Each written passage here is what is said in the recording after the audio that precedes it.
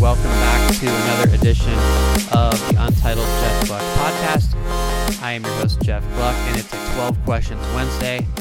So Jamie McMurray is sneaky funny, and he usually makes for a good 12 questions, and so I asked him to do it again this year, and I hope you'll enjoy it. He is having quite a good year for Chip Ganassi Racing. Obviously, Kyle Larson gets most of the attention on that team, but McMurray is plugging along and doing quite well.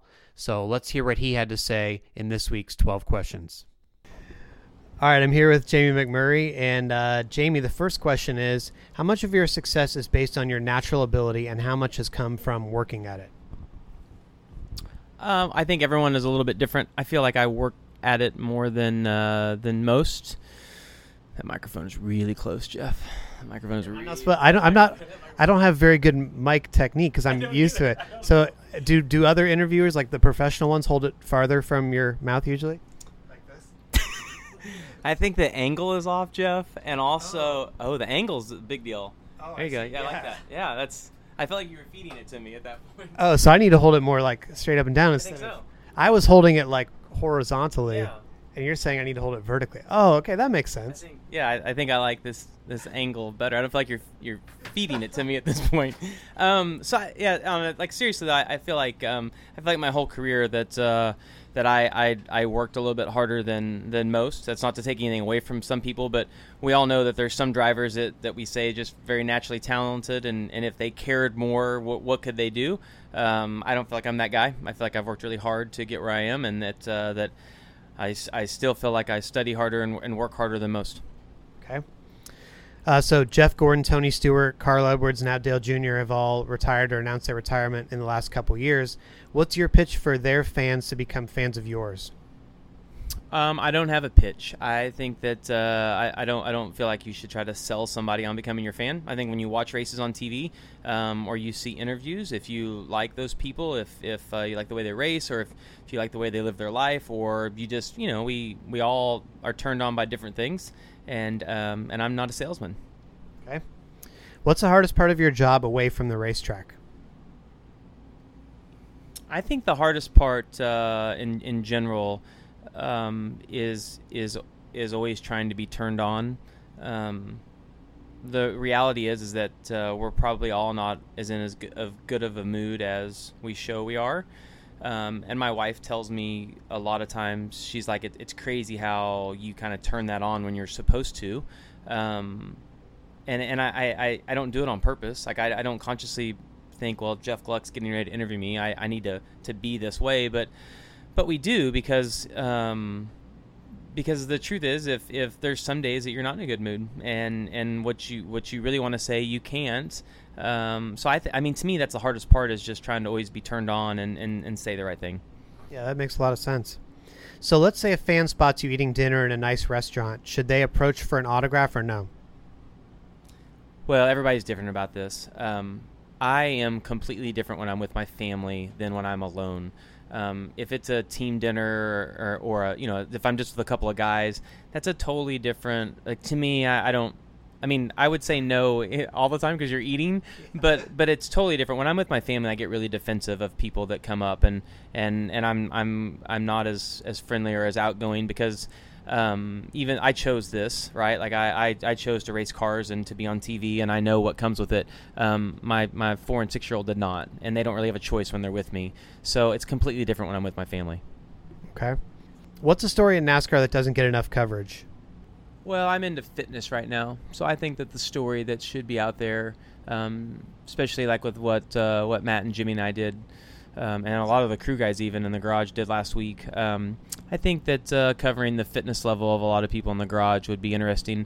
There's this huge debate of whether people are, race car drivers or athletes, or whether they're not. And I think people would be shocked to see what some people are capable of doing outside of a car. Do you think that since you've got more in shape, can you notice a difference in the car? You know what? There's maybe a small amount in the car. I honestly, what I have noticed the biggest change in is the attitude of everyone on my team.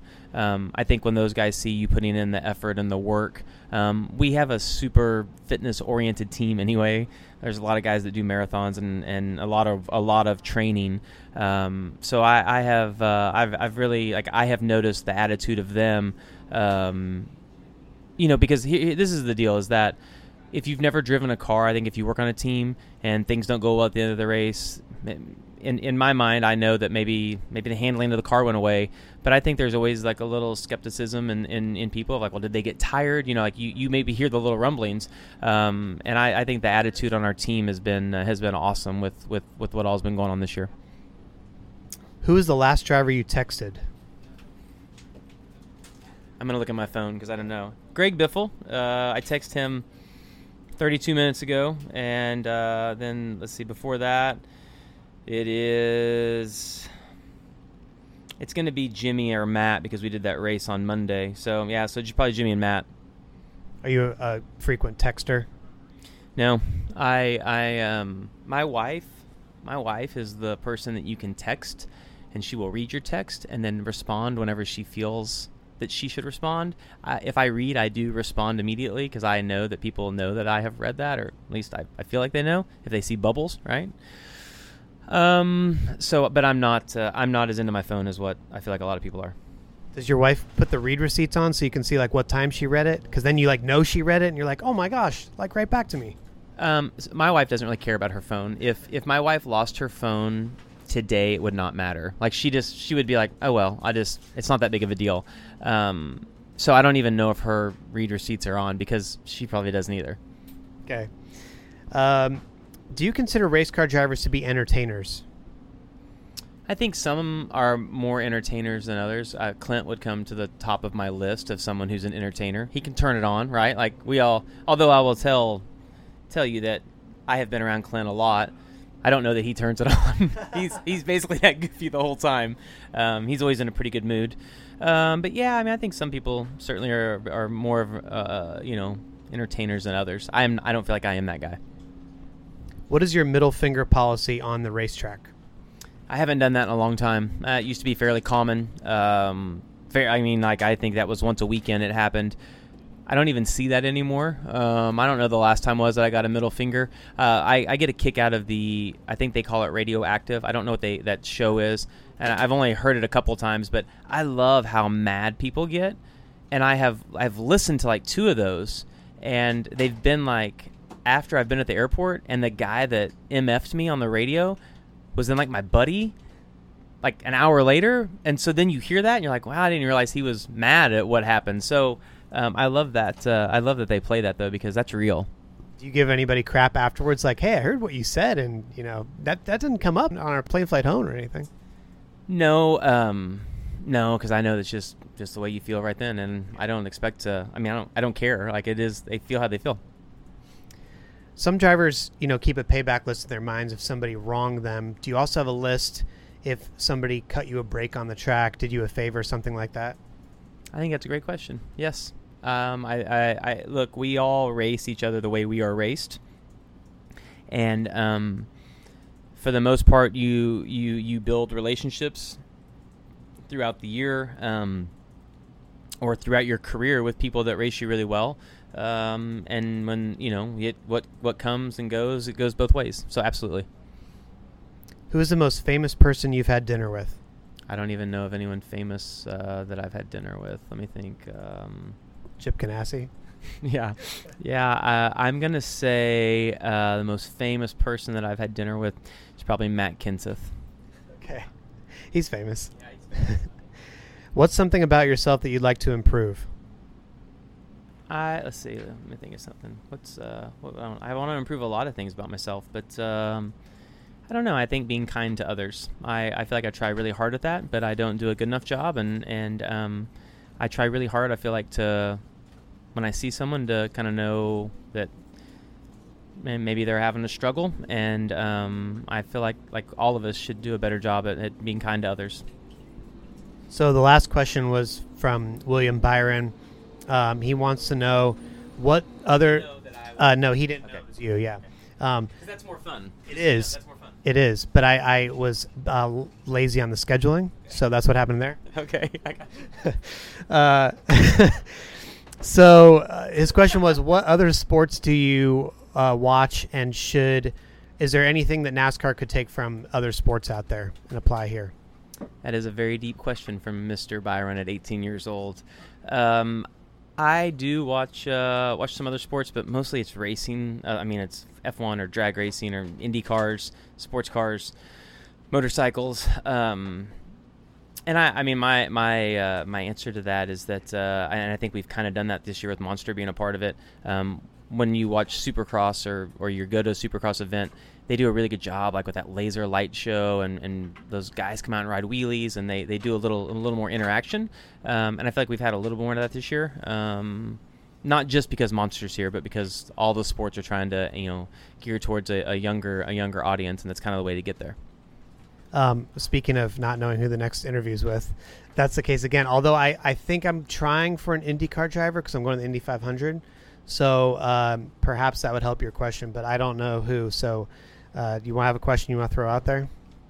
My question for an IndyCar driver would be, are you excited that Fernando came to run the Indy 500 and got a crazy amount of attention? And at the same time, how did you think that he did? Okay. And, I just wanted to say thanks again because I feel like you've changed my life now with holding this microphone. I now have a whole new, this whole interview, I was very conscious of it. I feel like I'm doing it the right way now. So thank you for that help. Nobody else, it's like having something in my teeth all year. Nobody's told me you have something in your teeth. And now you finally said, hey, you're holding the microphone wrong. Well, it's funny because I knew that was going to happen because we've been talking about it behind your back the whole time. They're like, wait till Jeff Gluck interviews you because the way he holds this microphone is really weird. I don't believe that. But thanks for joining us. Thank you. So there you have it, folks. The microphone technique thing, I still feel like I was holding it correctly. I'm not sure. I'm gonna have to ask some experts on that one because I was holding it up to somebody's mouth. If you're standing across from them, you don't hold it straight up and down right under their mouth, do you? I don't know. I'm gonna have to look at some pictures or something. Anyway, I guess actually as I'm talking to you, I'm holding it under my mouth, not directly pointed at my mouth horizontally. So this is why I am a writer and not a professional broadcaster. But I'm gonna have to figure that out and ask some of my friends. Anyway, to let you know what's coming up for the rest of the week, I am now in Indianapolis, Indiana, to cover the Indy 500. Monty Dutton is covering the Coke 600 for JeffGluck.com. So tomorrow will be a social spotlight with John Wood, who runs the Wood Brothers Racing Twitter account. So funny on there. It's one of the best team accounts to follow. Really entertaining stuff. So I hope you'll enjoy what he has to say. And then fingers crossed, if everything goes well and we can work out the schedules and all that, a post-race podcast Sunday night with NASCAR Chasm, who lives in Indianapolis. If my plan is to cover the Indy 500 and then invite myself over to NASCAR Chasm's house and then spring a invitation on him to cover the post-race podcast and do that with me. So we'll see if that works. I think it could be fun. It'll be a very late night, but I'm going to have to stay up anyway to post Monty stories and all that stuff. So coffee, energy drinks, whatever. That'll fuel me that day. And then it's off to Portland the next day for me to apartment search. And then we come back. I drop Sarah off. I drive from Indianapolis to Dover, Delaware, cover that race. Come back from Delaware to Charlotte, drive back there. And then the next day, we are picking up a moving truck to haul ourselves across the country. So it's going to be a little bit of a whirlwind, of course, but the racing doesn't stop. So the podcasts keep coming as well. Anyway, hope you enjoyed this one, and I will talk to you tomorrow on the Untitled Jeff Gluck podcast.